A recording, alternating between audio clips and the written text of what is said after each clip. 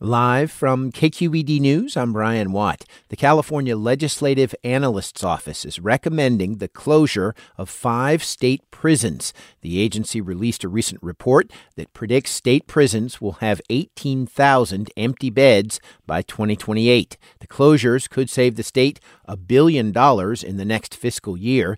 Katie Dixon works as a coordinator with the California Coalition for Women Prisoners, a group that monitors conditions inside women's prisons. We absolutely believe right now this is the best way to redirect some of those savings to community-based resources in the years to come. The savings could help address a projected shortfall in the state budget of $73 billion. Stanford University students cited with misdemeanors for disrupting a family welcome event on Friday are not backing down from demands that the school divest from Israel. KQED's Sarah Hosseini reports. In a statement, the university said the 18 students violated Stanford's policy on campus disruptions and will be sent for a disciplinary referral in addition to the sheriff's charges.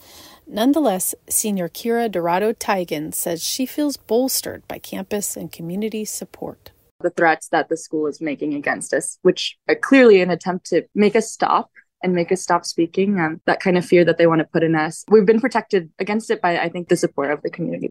Earlier this month, the university disbanded a 120-day sit-in, promising to raise issues like divestment from weapons manufacturers and adding student seats to investment committees with the Board of Trustees. I'm Sarah Hosseini, KQED News. Downtown Oakland filled with families, performers, and food over the weekend, all part of the 7th annual Black Joy Parade. The multi-block festival features food and drinks by Black chefs, dozens of performances, and vending by Black-owned businesses. KQED asked attendees what brings them joy. Here's what some had to say.